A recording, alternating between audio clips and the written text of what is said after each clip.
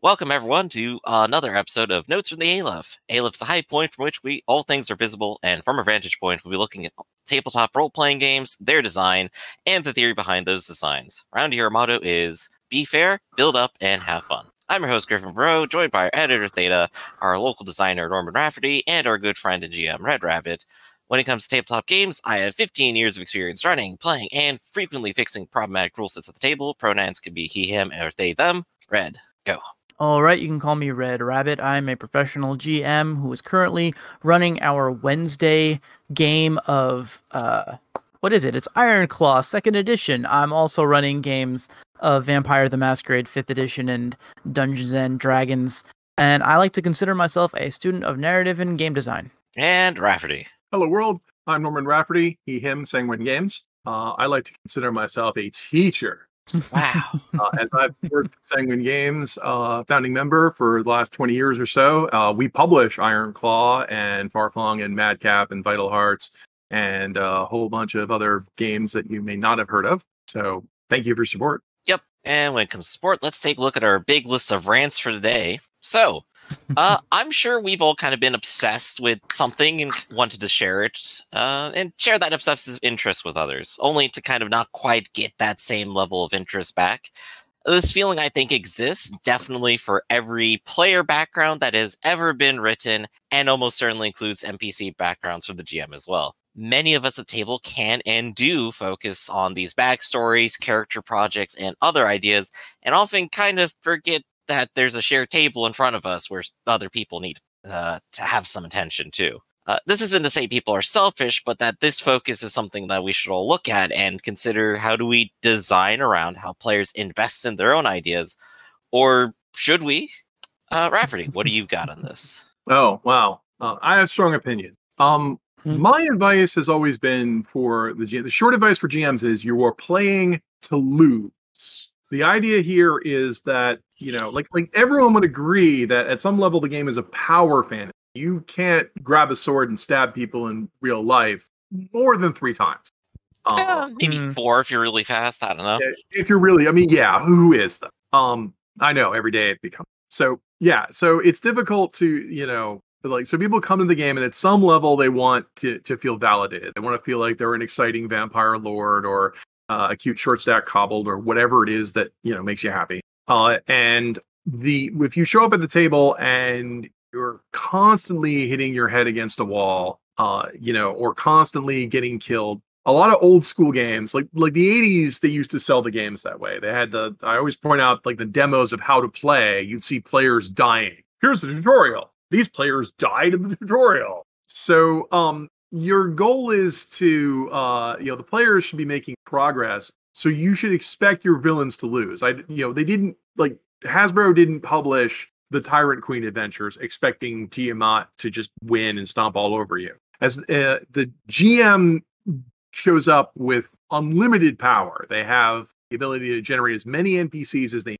dictate what the map looks like. Players don't get to do that, and they can even cheat. Every book ever written says the GM. Well, one exception says the GM gets to cheat and break the rules whenever it's more narratively appropriate. So on this end, you're supposed to be entertaining the players. You're supposed to make it difficult, but at the end, you have to lose and make it look good. And that is a challenge because, sometimes GMs get obsessed with, am I making it a challenge? The players feeling really, if the players keep showing up and talking about how great your game is, you are challenging them. So it's a lot easier than you might think it is. And so, I can talk a little bit more about some of the bad design that I've seen, but that's the real perspective I would take. That's your goal.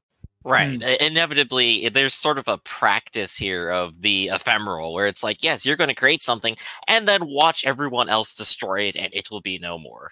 That's the way it is. And, that's not something every person definitely has a great reaction to, especially if they've put a lot of effort into it. Yeah, or want a particular thing to happen, and that leads back into railroading sort of behavior, linearity, and you can't break into it because then I don't get to show you the cool thing I worked on. Yeah.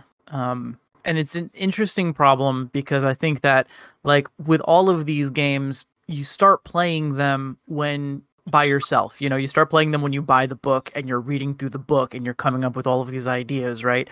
Everyone who sits down at the table, well, maybe not everyone, but I think most people, the people who are organizing the games probably have spent a lot of time thinking about the games before they got to the table. And that's where you get into this. I think that's where these, you start to fall in love with these ideas, right? And so it's a very seductive thing. And I don't think it's just for game masters either. I think that players also, yeah, I don't want to, it might be controversial to say this. I don't want to say that it's a bad thing when a player has, like, you know, an extensive backstory for their character, but sometimes those can get in the way as well. Sometimes those, you can front load a character with so much history and detail that they're kind of static. You know, they can't have an arc, they can't really change or adapt to a situation because you've already so thoroughly defined them in your mind. And then, you know, you get into situations where, like, my character can't go on this adventure because of their crippling fear of water. They're just going to stay home and not go on the boat.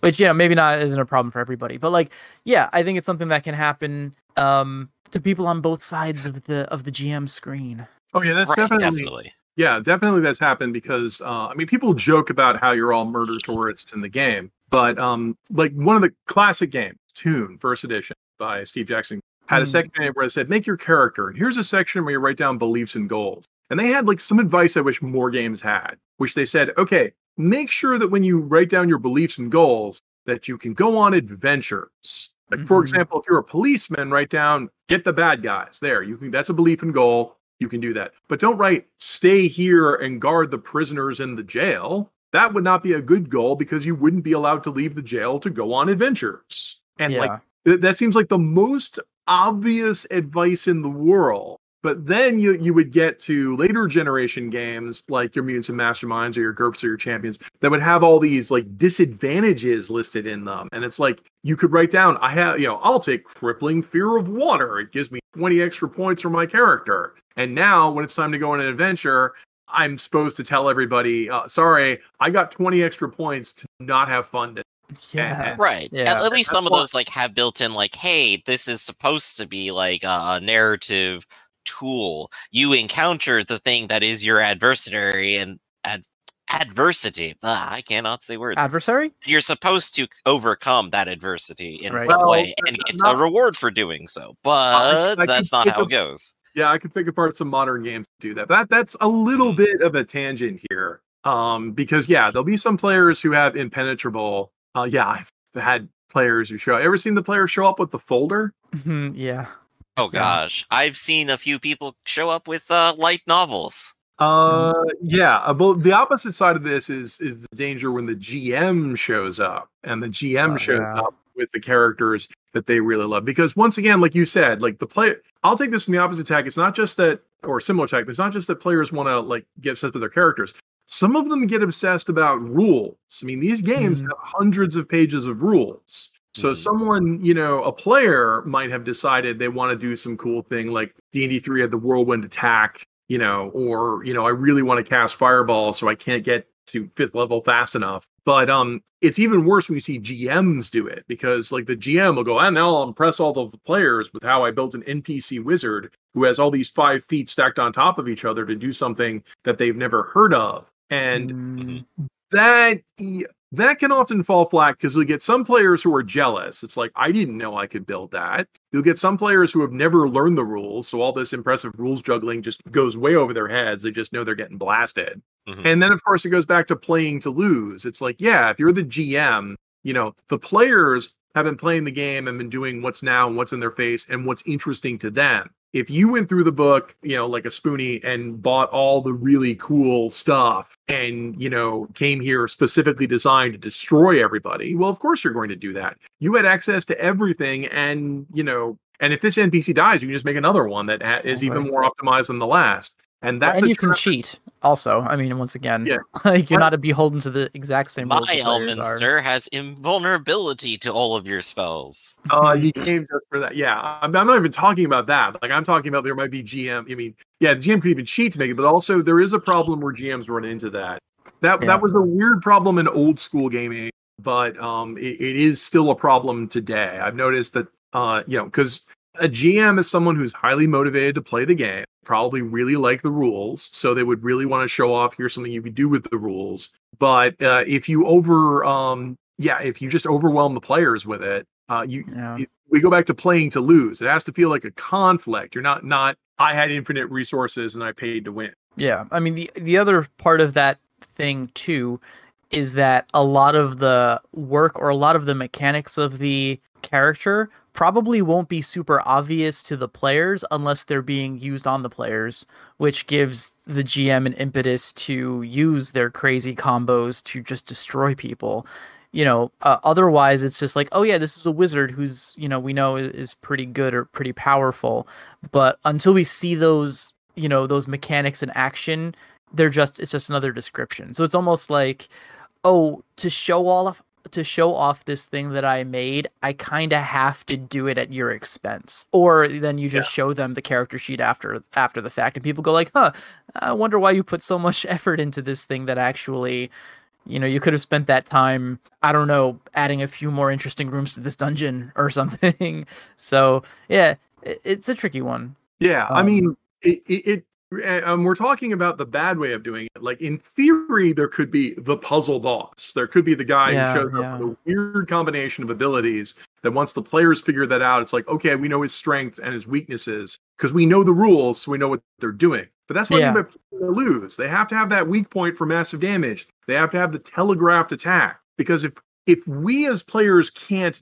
do anything about it, like it's so amazing and cool, but we don't have any abilities that can adapt to it, then we're just hosed. Or it goes back to hammer theory, which is like, if we can't adapt to it or make sense of it, we're just going to hit them with swords. That's what we always do. So we're not all that impressed. Somebody showed up who could do something I couldn't. Okay, well, we hit them with swords like we did with the goblins outside. Right.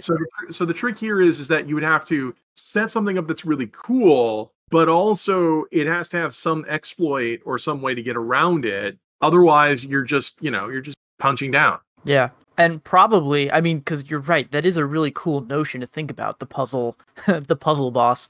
But, for it to work, for it to function, right, the only thing that's going to matter is what your party ends up deciding to do. So going back to hammer theory, it's most likely they will default to hitting it with sticks and swords. But also, in the case where you design this thing that is going to be unstoppable unless you can find the weakness, well, then your party's going to get stomped if they don't find that weakness. You've created that choke point in your adventure. And even though it seems cool, you realize, wow, I kind of have to let them solve this puzzle. I have to kind of give this one to them, because if I don't, they lose. There's no other way around it. So and that kind of goes back into the whole, guiding people through mysteries and failing forward right? Yep. And I do think there's at least like a couple of things that definitely help kind of pull that off. And there's probably a couple ways you can do it. The puzzle boss has definitely been on my mind for a while, like how to design that, how to make something interesting, because you see it a lot in media. Like a standout example would be any JoJo episode where they have a mysterious character where if they don't know what they do, they'll just get one hit and die. And so they spend most of the episode figuring out how it works and then overcome that. Yeah. And that works in something like JoJo because they have flexible interpretable powers. If you're playing a game like Dungeons and Dragons, they have beat all interpretation out of it. Yeah. So, you're going to have to be a little more subtle. I think there's some Pathfinder adventures that do it. Like, I remember there was one exploring adventure where you can go to this place and meet this invulnerable bear monster. And it's invulnerable. You can't hurt it. You'll figure out after a few minutes having it hurt it. But you could also, and I know this is hard for some players, you just leave, which is, what my party did. It's like, well, okay, we can't kill it. It doesn't seem to have any treasure. Time to leave. And then maybe somewhere else there's a hint to figure out how to get rid of it, because it's a large map to explore. And that's cool if you can reinforce that. I mean, I do have to add here that once again, that's not using the rules. There's no creature in D&D that just is invulnerable to anything. So they just made up that rule just so it would happen. But the important thing was it was communicated to us. It was like the GM said, okay, it looks like you're not hurting it. Communication of that is very important. Mm-hmm. So, it was a rational reason. We went to the place everyone told us not to go, and there was something there that we couldn't defeat. Story checks out. Yeah, I could tell you because I'm thinking through this now, and I think it actually ties back to our main topic. So I'm gonna go through this little flight Yeah, of bring us fantasy back. now. So I was thinking like, okay, how would I do this in a way that could work and would be satisfying? And the way I would do it, right, is create a boss that would be difficult but beatable by conventional means, and then give them a weakness, the clever, the puzzle solution. And then because a lot of this has to be it's hard to telegraph this stuff mid-fight in a lot of these things. If you want it to be a puzzle that is solvable, you would have to give the players an opportunity to explore that when they're not fearing for their lives. So I would seed in the dungeon, let's say, right? In the lead up adventure, I would put a bunch of optional rewards in there that would be hints or would be clues to this secret way of defeating this boss, right? Totally missable. That way, if they miss the clues, they still have a boss that they have a chance of beating. It's just a normal boss. If they find the clues, they have this cool, clever thing where they say, we figured this out. And then they get to beat it with the trick, which would be very satisfying. But I think that if they didn't beat it with the trick, it would be a bummer and it would make a lot of that prep time that I put into it feel like a waste. And that's the risks that you take, with a lot of this stuff. But I think that could also tie into this idea of killing your babies, killing your darlings. Is this thing that like sometimes the prep that you do to make something that is workable, it needs to work either way, and sometimes you have to be willing to let to let it go, to set something up that could be really cool if it works, but you have to accept that it probably won't. Statistically speaking, it's an outside chance, and it still needs to be a fun game for everyone involved. Oh yeah. Right. And there's definitely constraints within the system of like how to make that work. If your system does not have investigative tools on hand, and or if it's just a pass fail kind of roll, it's like, well, I guess the players, just kind of failed their rolls. They didn't get the clues, and now they just kind of fail. I mean, if I'm not mistaken, D&D Third Edition got rid of, D&D Fifth got rid of any gather information abilities. They're not there anymore. It I did. don't think there are. So, yeah. Well, because speaking of that, like as usual, there's something that was a good idea in old school that they completely ruined. There used to be like some dungeons, if you read them, like Village of Hamlet or Temple of Elemental Evil or not Expedition Bear, Keeping the Borderlands. I can't believe I forgot that name. I'm getting old here. Okay. Yeah. They had a tavern, and they would have a stage in it called the Tavern Rumors, where if you hung around for a while, the GM would roll stuff, and you might hear something like, "I heard Briark is cobbled for surrender," or "They say that there's a treasure in there, but it's guarded by a Gorgon." Yeah. Stuff like that. And those are always cool ideas. And like that sounds kind of neat that you can get hints, and you see that in JRPGs where you wander around and talk to everybody in the village. Except you may notice that when you talk to everybody in the JRPG village, they have two things to say: pointless things or useful advice. You get to the old school adventures, and they have a third thing where they just say things that are blatantly false. Like Briark is not cobbled for surrender. In fact, it's a specific joke that Briark is cobbled for let's attack. So some people are putting in comments saying, well, it's actually something else, but it's not surrender. And so it's like the players have no way of knowing what's true and what's false. So giving them false rumors was just a waste of their time. And I can see why this disappeared, because it was a huge section in the book that nobody cared about. Veteran adventurers like me would make a note of them, but we were going to hit the goblins with swords anyway. Yeah. So even if they surrendered. So the idea behind these rumors is they were supposed to give advice. I mean, the big colossal one is I keep seeing apologists for Tomb of Horrors. In theory, the Tomb of Horrors adventure, if there was a phase where you could do research on it, would be way more interesting. Like when you hear that, oh yeah, the lich that was in there was doing research in extraplanar activities and discovered a way to make doors that vaporize you or teleport you to other worlds or voids of blackness. If you just had that hint before you went there, and then later, hey, look, it's a hole in the wall that apparently is a dark void of nothingness. I heard a rumor before we got here that really is a bunch of nothing. Or my big one, that's a good one. Yeah, or I heard a rumor that there's a statue in here that if you bring 10 black opals, will reward you with something. Because that's one of the things in Tomb of Horrors. The statue that it has to crush 9, but you have to have brought 10 black opals. and it will give you a gem of seeing as a reward. There's no way to know any. How would you know? Yeah, why is this- exactly. Yeah. There's nothing to forewarn them. Like, this is how the universe works, or this is how this particular dungeon or adventure works. You just guess. right now in You just theory, happen to get 10 opals on you for some reason. right, and Tomb of Horrors pointedly omits, probably because it was a convention adventure, so they're in a hurry. Like, people forget that this was like get a bunch of strangers together and go. That it was supposed, to have a tavern phase of gathering rumors. So if you gather rumors, you might get that hint, and then you have to find someone to get 10 black opals or something, and everybody laughs at you for doing that. But like, if it had that phase built into its narrative structure, it would be there. But that problem is that disappeared. And so in a lot of modern D&D adventures, the game just assumes you won't be puzzle boss or solving anything, that you'll just blunder from encounter to encounter. And I really want to see them bring that back, of that kind of challenge of rewarding the players for learning about the world and telling them the weaknesses in advance so they can prepare for them. Yeah, and I think it's like you maybe mentioned before, that's a lot of these are like set up as expeditions, and that's not really the way that they're viewed anymore. There is no preparation phase anymore for anything. No. You do just kind of walk straight into it, which makes it hard to kind of mix things up. So we're slowly building a list of like tools on the table here to kind of like make things more interesting. Yeah, in fact, there's one amazing thing I want to talk about, which is Monster Hunter. Have you played the Monster Hunter video game? I have seen a bit of it. Okay, so they're fascinating to me because the way they work is you start, like you go to the quest board and they say, hey, we've sighted a giant monster out there. If only we knew some crazed adventurer who would want to go kill it. And like, so you get a prep phase where you get to go ahead and buy stuff, mostly like bombs and special things. I'm sure the Monster Hunter deep divers will talk, but you kit out your gear, some of which you got on previous expeditions.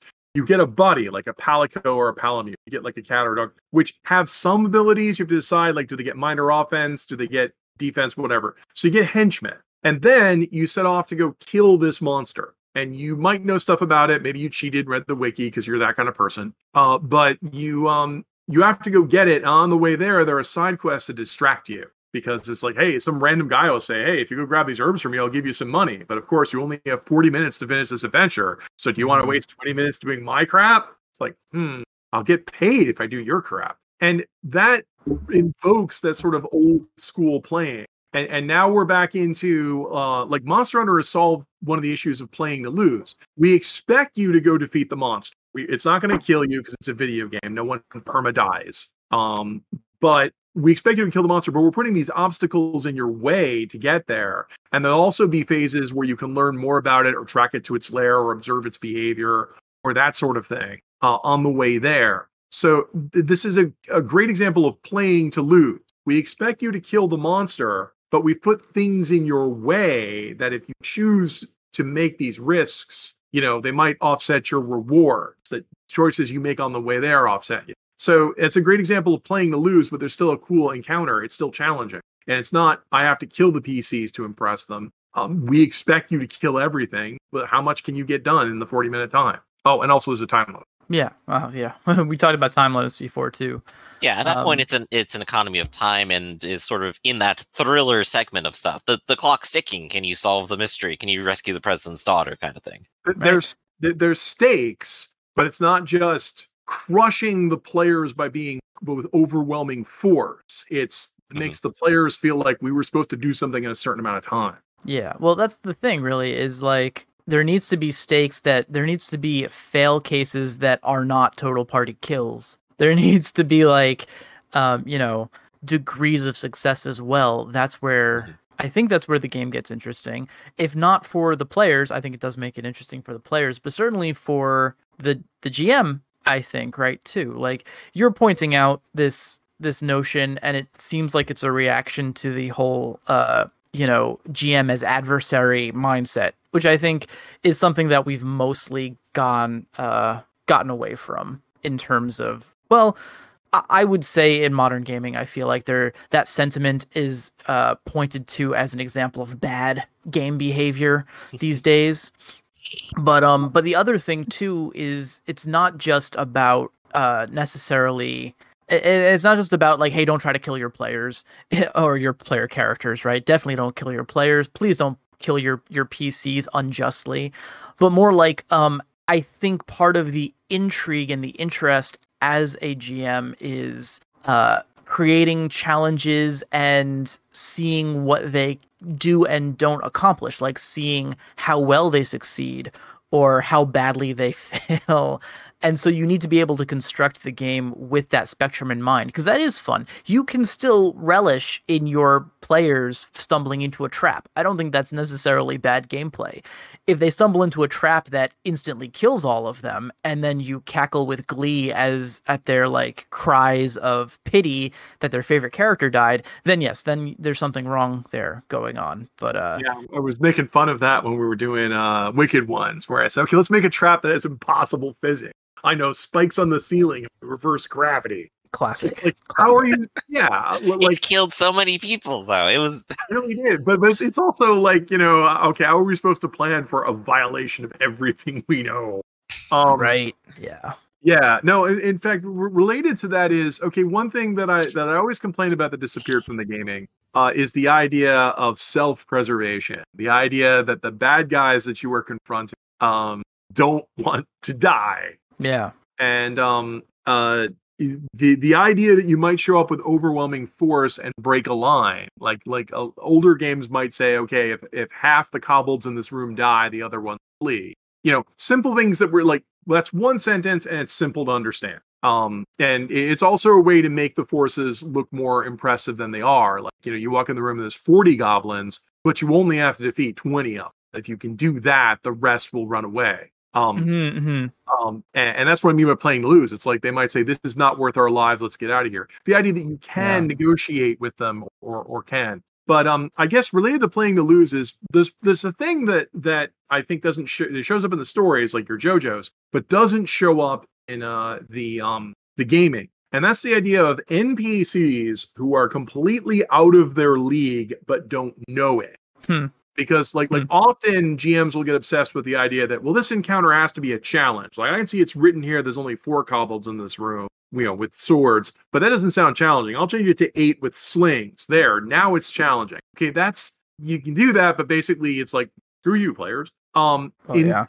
Instead, what can be satisfying is to have a few encounters where you have like 4 kobolds with swords, and when they see the adventurers, they go, all right, that's it. All of you are going to die because we're so amazing. And you guys are just some random people. We've killed so many adventurers before you. We'll kill you now. And it's like they run up and you smack them and go, this guy had AC 11 and 3 hit points. What was he thinking? Right. There do occasionally need to be moments where the players get to feel a little bit of their heroicism, right? Especially in the not simulationist vein, in the exceptionalist vein. Well, even in simulation, because everyone's always the hero of their own story. It's like, if a guy's already survived, he doesn't know you're a level 3 or 8 adventurer. And according to the rules, he doesn't know you have a +2 sword. He just knows you have a nice one. That'll look nice on my wall. He doesn't know that you have, what you guys are until they run at you. And the idea of a like this gets into, I think, a mental problem a lot of GMs have, that you can't have an NPC boasting about how great they are when you, the GM, know they suck. Why would they boast about how great they are? I can see their numbers are terrible. And the answer is, not everyone knows that. And NPCs that, a fun thing I read in a story once was that, a war starts when someone drastically overestimates their chances of winning. Because like those guys who came at you, we're here to loot you. When you unleash the fireball and kill half of them with a single spell, some of the other half might say, well, look at the time.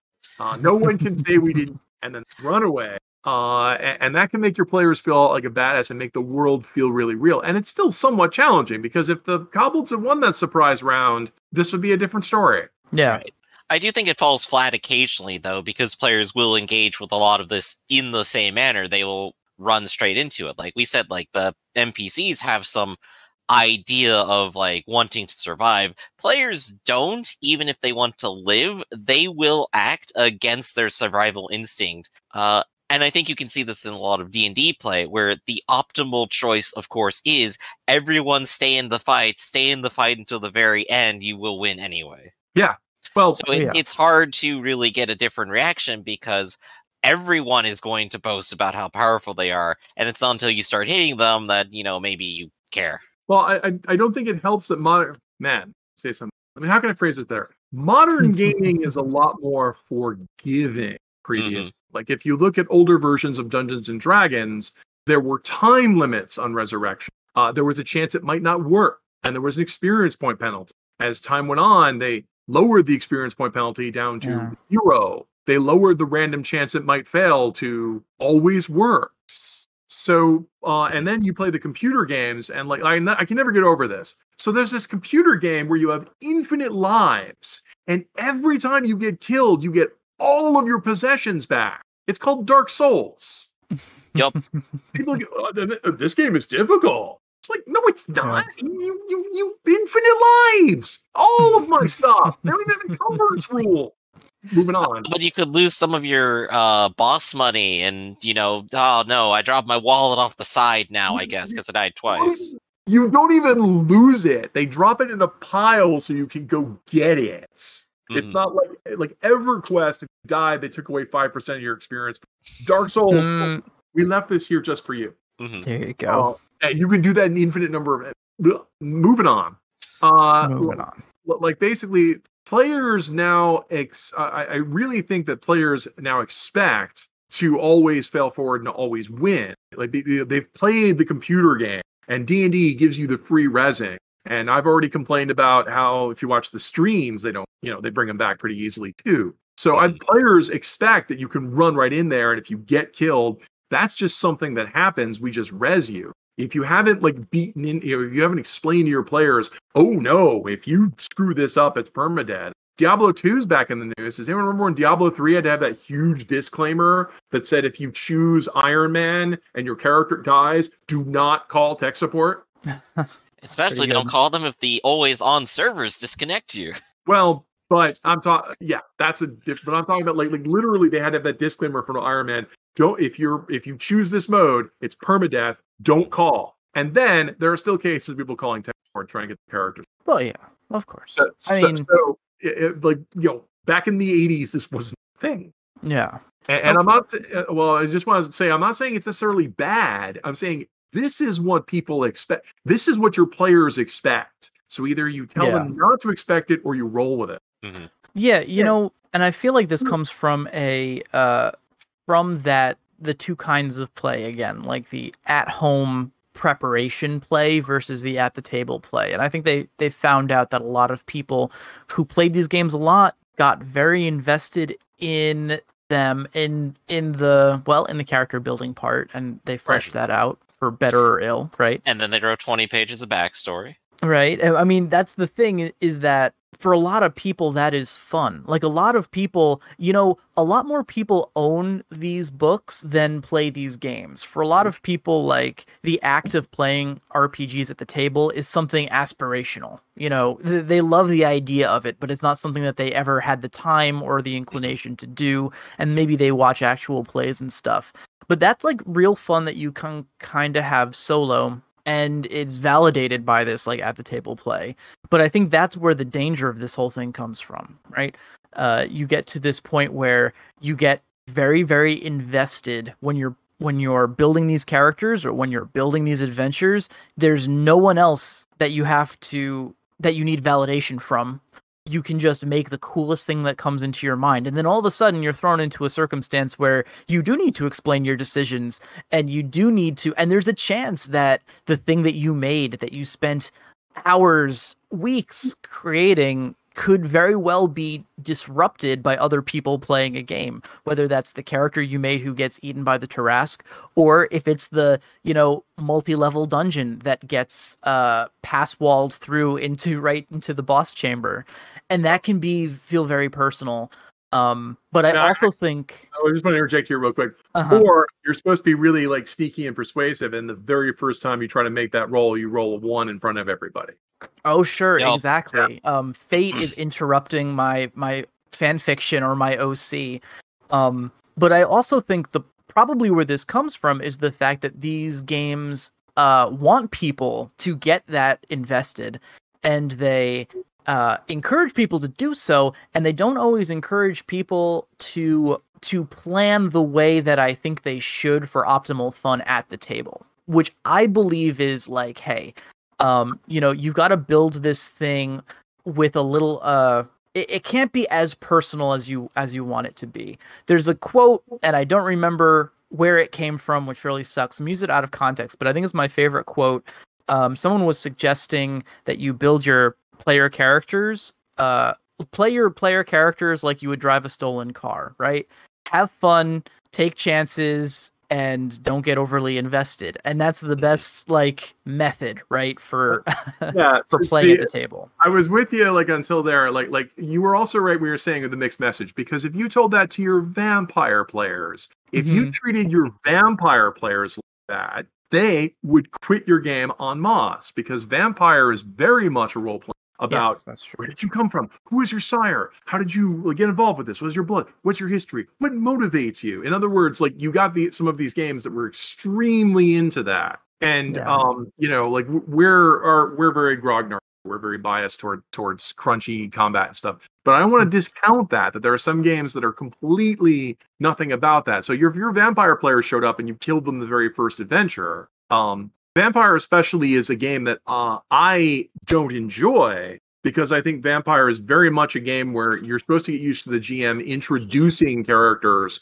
who are lower generation than you, have more investment than you, and order you around. And a lot of those games, a lot of those seem to be meeting people who are more powerful than me, who boss me around to go do something, and then maybe later I get in a fight, which is also why I didn't play Vampire, because their combat system is great. So it's right. I'm not meeting enough of what I already described. Yeah, I'm not meeting enough of the JoJo characters, the idiot in the bar who starts a fight with me. It's like, the kid doesn't know I'm scary or whatever. That kind of thing of where I lord my vampire powers or I lord my stolen car over people that I don't want to get caught with the stolen car. It's okay to drive it around and win races and that kind of stuff, but you don't want to get caught. And right. Well, all this just comes back around to players do not want to lose. These are their darlings, of course, but losing can be fun. Well, and I think a lot of people don't feel that most of the time or understand why that can even be. I mean, I want to turn this around and say, we made the game Farflung. The company made the game Farflung, where we said, you are an omnipotent person from the future. Mm-hmm. Okay, how is this fun? You can't die. Mm-hmm. You can do whatever you want. How is this fun? And that's where we took playing to lose, which is, okay, here's the deal. There are ways you can lose even when you have infinite power, because you could make the wrong choice. You could be at the wrong place at the wrong time. You could apply overwhelming force to someone who you shouldn't have, because other people can die. That was one of our big influences. That's why I'm glad we got folks like Matt Howarth involved, who write stories like this, which is where it was just it's like, I don't like Rick and Morty is the best example I can invoke stuff, because, Rick and Morty, if they die, would just get another one from another reality or whatever. So how are these stories interesting? Well, they're 5 seasons worth. It's like showing off that just because, the question of what your choices do and those sorts of things. And those worlds are still filled with interesting characters and fun people to interact with and memorable stuff. It's the trick here is, it's what the building on what the players do. Speaking of our mottos, you build on what the players do, and if the players make fateful choices or incorrect choices, you have those steering the adventure. In order for all this to work, the players have to have some sort of objective. Instead of just throwing nothing at them,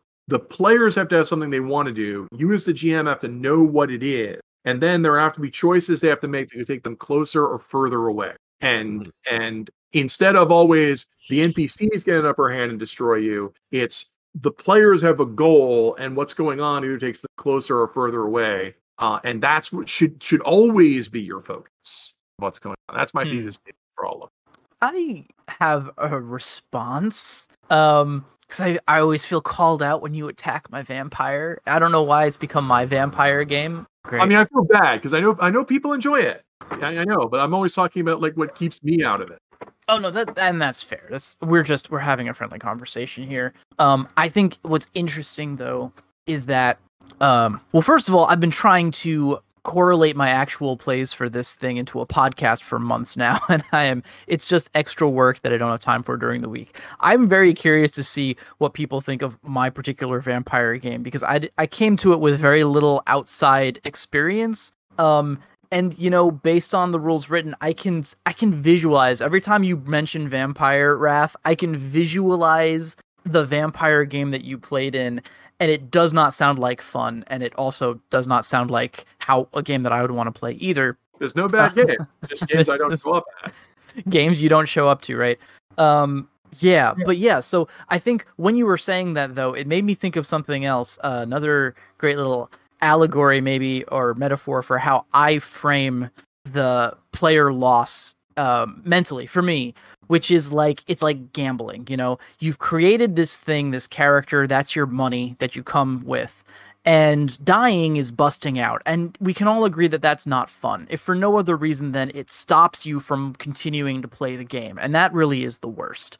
But you do go gambling expecting that you're probably going to lose, that your pile is going to change, and you hope that it's going to change for the better, that you'll leave with more money than you came with, but you don't really know, and therein lies that excitement, which I guess goes back to what you were saying. I want to flip that around, because I think you have a good metaphor, but you actually, you're going with the theory of, I started with something and I don't want to lose it. And I'm saying that what we need to do is, no, gambling is about, I want to get something huge. Yeah, that's why people keep gambling even when their pot is done. See, a lot of I'm arguing that the issue here is that players are taught this is your little pile of hit points, and if they go away, your character gets killed. And I'm saying if you really want to engage players and give them the feeling of loss without the risk of destroying all of their money, without the risk of destroying them, you have to get the players to hope for a giant jackpot and make them believe that big gamble will pay off. And then the way players can lose is they don't get the jackpot. Instead of ruining their lives and ruining their character, instead, they lost out on the prize. And that, I think, is what we should be focusing on almost all of our role-playing games, because it's easier and it's better for a long-term campaign. You can only kill the players once. You can only destroy them once. So, that's actually really great. Because that is not how I was thinking about it. But you're right. That's probably a really good positive way to think about it, and could fit in with hey, if you're not investing overly much, if you're coming to this game with a small pot, then you have a chance to grow your money. You have a chance to leave with more than you came with, and that's great. I will say that the way I was thinking about it was definitely more along the evil GM lines of, there are so many things worse than death. There's so many ways that I can make your lives more complicated and more dramatic that have nothing to do with killing you. And in fact, in Vampire, I guess much like D&D, it's a game that makes it pretty hard to kill characters. Vampires themselves are undead. There's torpor. Even when they're dead, they're probably not dead unless other conditions are met too. So it got really, really hard. Right. And even that's not what the game has ever been about, right? The game is about that. Yeah. The game is about the horrible things that happen to you along the way. Or about the horrible things that are happening to other people that we might want to stop it. Like, we don't want other clans moving in on our turf. We don't want monsters eating people. That's blood that I'm not getting. Or the horrible things you do to get the things that you want. Or in theory, yes, the masquerade itself of, I can't get caught stealing blood, which, I think should be a thing that isn't. So, I will say that as a criticism, as much as they point that out as a major factor in everyone's decision making, they don't really go into great detail about the mechanical consequences for it, which is something that I've been thinking about more and more. I've already complained. There's a section in the book that says never stop a player from feeding on blood. Let them pick their best stat and their best skill, roll it, number suggest how many blood points they get. GMs do not interfere. And at most, they say you can use this as an impetus to get in trouble with the higher up vampires, but even in the real world, in this system, there should be consequences. Maybe a GTA heat index of this is how much masquerade. That's actually what I did for a bit, actually. I ran a GTA star system for both the number of crimes they were doing, which meant the police cared, and masquerade stuff that happened, which might slowly draw attention to them. And Right, that at but least what got people happens? thinking and fearful of what would happen, even if they never really got the consequences that far. It, They it, didn't it get is, above 2 stars in crime. yeah, Well, and there you go. So that works. right. I mean, it is this weird paradox of we will formalize how much hit points you have, we'll formalize your death, we'll even formalize how attractive you are. Are you very attractive or just regular attractive? 2 merit or 4 merit points? We'll formalize all of that, but when it comes to social situations or that kind of stuff, most of these games fall flat. And that's why I think I mean like to compare old school and new school stuff, the King's Quest 2 game, you're supposed to kill the wizard before a timer runs. But the first few times you play the game, you might not even know there's a timer because nothing in the game tells you, okay, after the wizard leaves the house, you have 200 turns. If you don't kill the wizard into it, nothing informs you. There's no clock, there's no countdown, etc. That was considered bad game design. Flip this around to what I was talking about with Monster Hunter. Here's a clock in the corner that says 45 minutes. Yeah. This is it. And because you tell the players that because it's a game. And I know like this is oversimplified, but this is a game. It's like telling people how they can lose. And most importantly, telling them it's okay if you lose because I won't kill you or destroy you if you lose. You can keep playing. But you'll be a loser. Yeah, well. And it's your shame that drives me. And I really think we should be pushing, but in order to push for that, we have to have players who care about something. Because that's a whole other murder. I did want to say that like one of the reasons why people rag on Rules Lawyer, but power gamers like me, because they always think like, oh, you don't really care about the story, you just care about the mechanics, numbers, and that kind of stuff. You're obviously not a real role player. And I always want to, that's a huge mixed message to a group of players because you're saying like, well, if your rolls are bad or your build is bad, I'll kill you, but don't care about that. But only a grognard cares about sorts. Whereas like it's possible to care about both, and that's always the thing that bugs me. I want to, and there's even a nice dinner table story about me out there where it's like I win the vampire encounters by spending all my willpower points at the exact right moment because I was saving them. It's like this should be a triumph, so the GM shouldn't be crapping all over it. But they might. We talked about that in previous stuff. Right, my gosh, you got to coach people to use those points. Right, or it's like JoJo's Bizarre Adventure. Like when you watch that, it's about rules lawyers. That's how they defeat King Griff. It's a rules lawyering. So, it's that sort of thing with stakes and people winning. But also like we say, killing your darlings. It's like, we got away with it. You're supposed to be setting the players up to care about something, and then so they can have victory over it. And if you can get both of those, then you've got players. If you're just here to just murder them, well, you have infinite resources to do that, and I'm glad they put challenge ratings. It's interesting that that's how you come at it from, because I always thought this was more of an issue of railroading.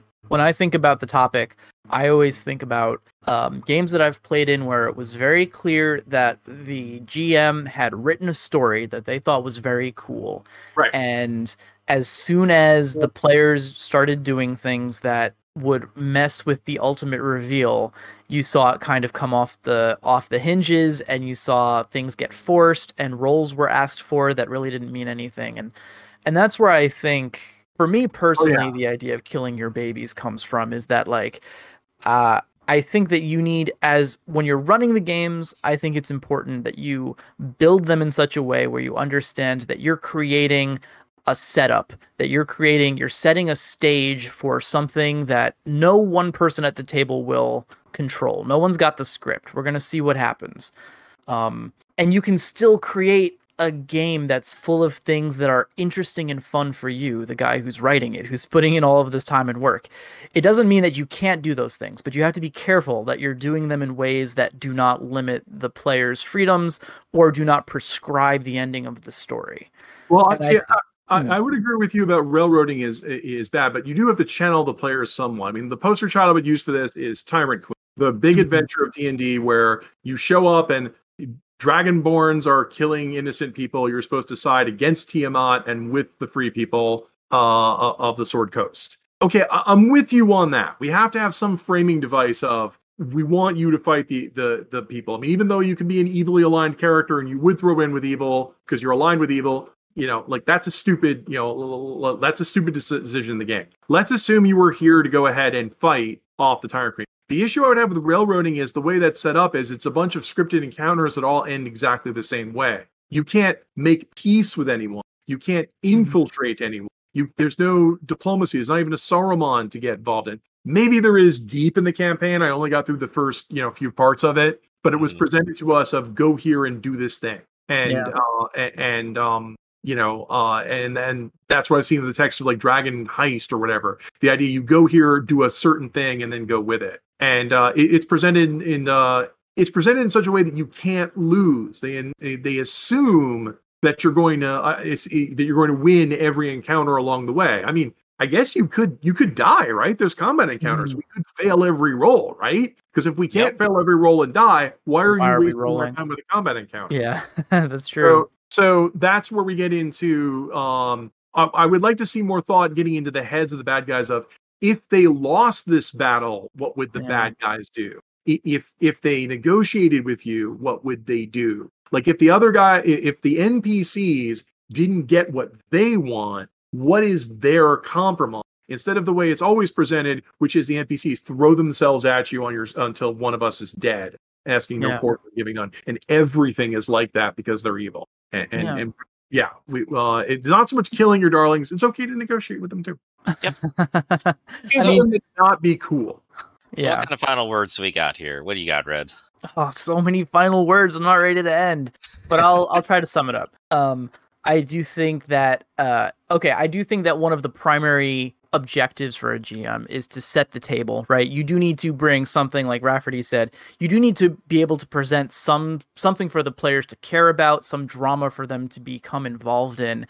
But you also need to be ready to throw out the story that you had in mind for the story at the table, right? Love the one. If you can't be with the one you love, then love the one you're with. You really need to dedicate yourself to the story that's happening in your group, because that's the story that matters, right? And when you start to realize that, you start to build games in a way that prioritizes and sets up situations for that story to be the best that it can be, versus the elaborate lore and history that you set up for yourself in your mind.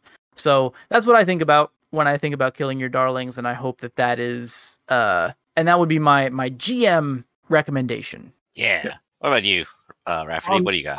I have similar things. Once again, our pillars here are be fair, build up, and have fun. I'm very much in the simulationist camp, so I always want to caution GMs, don't think of it as I'm supposed to make villains who hate the players and its only goal is to kill the players. The stories I like to see crafted are there's villains and they want to do something. For some reason, the players have become involved to stop them. And I've always found that the best framing network is the players are assumed to be more powerful than the villains. They have higher numbers or access to greater resources than the villains do. The villain's goal is to accomplish their thing, either despite the players or faster than the players can stop them, or to distract the player. And that's what I mean by killing, like you don't necessarily want the villains just throw themselves at the players and the players just, wipe them out. You can only kill the players once. You should be thinking in terms of like real world villains would go, those meddling player characters, and try to get around them or distract them or end run them. And if the players can figure out they're being distracted, or the players can do their own plans, you can deal with unusual things, like when the players try to trick NPCs or bribe them or convert them to their side or anything, because you're thinking in terms of underpowered villains. You're thinking in terms of Lex Luthor trying to defeat Superman. And it could be a little more challenging, but once again, if Lex Luthor loses, nobody minds. It's like, the players were the heroes they were supposed to. But that way you can make if you're thinking in terms of underpowered villains who, let's face it, outnumber the players, have infinite resources because you're the GM, but are still have lower numbers. If you can be playing to lose like that, instead of trying to impress the players with, making something more powerful than Superman, Doomsday doesn't impress anyone. Lex Luthor does. Mm-hmm.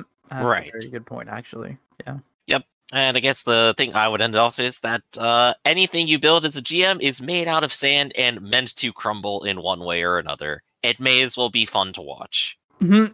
I like that too. Yeah. There you go. So that's going to be all for today for Notes for the Aleph then. We stream bi-weekly Friday at 2 p.m. Eastern. You can join us live on twitch.tv/Ractus. We also stream and record weekly tabletop games at the same channel, and you can come join us when we start at 10 a.m., 2 p.m., and 6 p.m. Eastern Standard Time on Sundays and Wednesdays. Norman Rafferty here is a partner and writer for Sanguine Games, and check out sanguinegames.com and join us on the Reddit and Twitter, and look forward to the upcoming Book of Corals Ironclaw expansion book, where you can have your own pirate adventures. Don't forget to check out Red Rabbit and book him for a game over on startplaying.games as Red Rabbit now. Be sure to like, comment, subscribe, and we'll see you all again.